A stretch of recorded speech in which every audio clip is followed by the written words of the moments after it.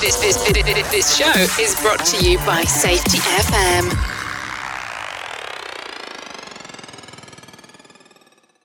Warning! The following podcast contains adult language, adult content, weird and unusual stories that all happen to be true. We didn't start this war on safety, but we're going to fight that safety war and we're going to win it. So Jason Alexander was on a very short-lived TV show right after Seinfeld. And they ran promos for it all summer, and then the show didn't really last that long. The promo sticks out of my mind. The show title or what the program was or context really didn't stick with me. I don't remember it. But he was some kind of a counselor, and he said, all through the summer, every commercial break, communication is everything. Without communication, I can't tell you how important communication is. So, today we're going to talk about communication and accountability on Safety Wars. This often happens. You may give somebody training, or you might communicate a safety requirement to someone, or any number of things. And you go out there to do an audit, or there's an accident or something, and they completely ignored their training, completely ignored what they were told, the rule book, the policy book, everything else, because they're incentivized to work other ways, to work unsafely. It could be any number of situations. Fall protection, they're not tying off in a boom lift, for example. They're overloading a scissor lift. It could be anything, because you tell them, and then, hey, well, guess what? You're not their leader. You're not their foreman. You're not the one signing their paycheck. You're just a safety professional. They don't have to listen to you. Well, your word really doesn't matter. And this is more common than not. And it goes both ways in general industry and in construction and in maritime. All these industries, it's always the same. I talk to other professionals and, hey, what do we do?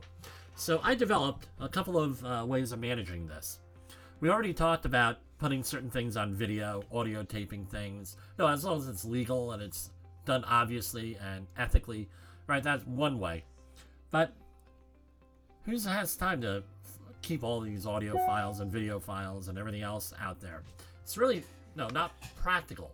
So one way that I've handled this and I've managed all of this is to go and do it through safety training. So every week, most of my projects, some of my projects every day, there is a tailgate safety meeting or a weekly safety meeting. What we end up having to do is go out and we tell the crew, hey, today we're going to talk about fall protection.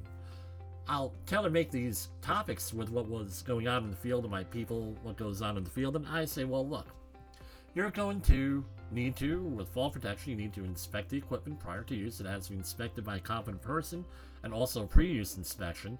This is what you're going to look for. You're going to look for burns, you're going to look for tears, you're going to look for other damage, and the whole thing. You go through the whole thing, and guess what? That's what we have to do. Then, that's all listed in the safety meeting form, and you have them sign the safety meeting form.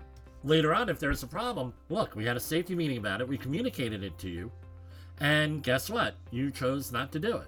Or, the management the management doesn't know all this training, the management was at the meetings, they knew what the requirements were, what the safety requirements were. The management decided to tell people not to do that after we told them to do it.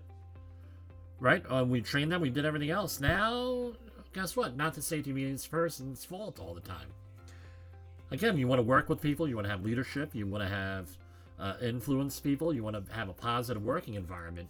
But this is not always possible, and is not always realistic to think that safety is going to take a higher priority than production in many organizations. So this is what I've come out with. Now, many years ago, after I developed this program, right, so someone asked me to do fall protection training. And this is what was going on with them. We were to go and do fall protection training, and the people could not really, it's not that they couldn't understand, they just ignored fall prevention distances, fall distances. So for example, you have a 6-foot energy absorbing, we used to call them shock absorbing lanyards, and they're 6 foot, and then your free fall distance from between your anchorage point and when you hit the ground, also known as the splat zone, is typically anywhere from 18 to 21 feet, somewhere in that, depending on your manufacturer and everything else. Stretch of the equipment, nylon and everything else, you have to check with your manufacturer what the appropriate fall distances are. But people were still going out there with this particular model and brand, 18.5 feet of free fall distance you have to tie off to. Not really free fall, but it's the distance you have to tie off to from your anchorage point to the ground is got to be a minimum of 18.5 feet.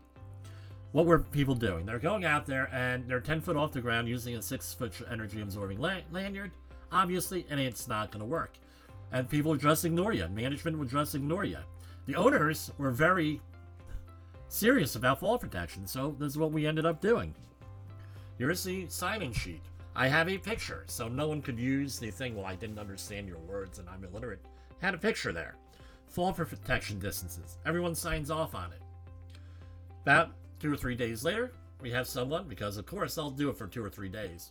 Okay, here's your sign-in sheet. Is that your signature on there? Yeah? Well, you're using this improperly. What's the issue? Well, now you have a pretense of, now you can follow up. Is the issue that they don't have any other equipment? They're doing the best they can? Sometimes it is, and you try to resolve that. What if they have the same right equipment? Now this is no longer a safety issue, it's a human resources issue. Because company policy is to do X, Y, and Z, and you're doing A, B, and C. And now we have to have a sit down with everybody and figure out why you're doing this. Do you not have the right equipment? Is it incentivized? Was there something else going on? Because a lot goes on before you have the actual accident. Take time out the day before a safety meeting. Craft your meetings well. Have people sign off on things and retain those. Because guess what? Often OSHA, I can't guarantee this, but often OSHA uses this as valid training for a job. Same thing with the job hazard analysis forms. We often have problems with personnel during the safety audit. Maybe the managers are encouraging certain unsafe behavior. That's usually the case. Or at least not enforcing safe behavior and promoting safe behavior. And what happens? Well, we have the job hazard analysis. You may call it safe, AHA, JSA, TSA, whatever. All right. You go through there and it says, look, it says in this piece of paper everybody signed off on, you have to do X, Y, and Z. You're not doing it. This is our plan for the work. This is an assessment for the work that we're required to do with competent persons. This is what we're doing. You chose not to do it. Why didn't you choose not to do it? Why? What's going on here? This is the other thing with that type of an assessment. Were things not assessed properly? Not on that paperwork. That's a discussion for another thing. So, communication is critical. You have to communicate what the requirements are on the job. Otherwise, you're being unrealistic in thinking that people are actually going to work safely if they don't know what the expectations are. They don't know what the rules are. They don't know anything else. So don't become a casualty anywhere in here, either getting hurt or getting caught doing things that you're not supposed to do. I'm not supposed to do that you were trained to do. Because I'm going to tell you this. A supervisor or a foreman or someone along those lines is going to use that paperwork against you. Not so much the safety person. This is usually how it goes down. Charlie fell and got hurt. Supervisor says Charlie did something wrong. It's all Charlie's fault.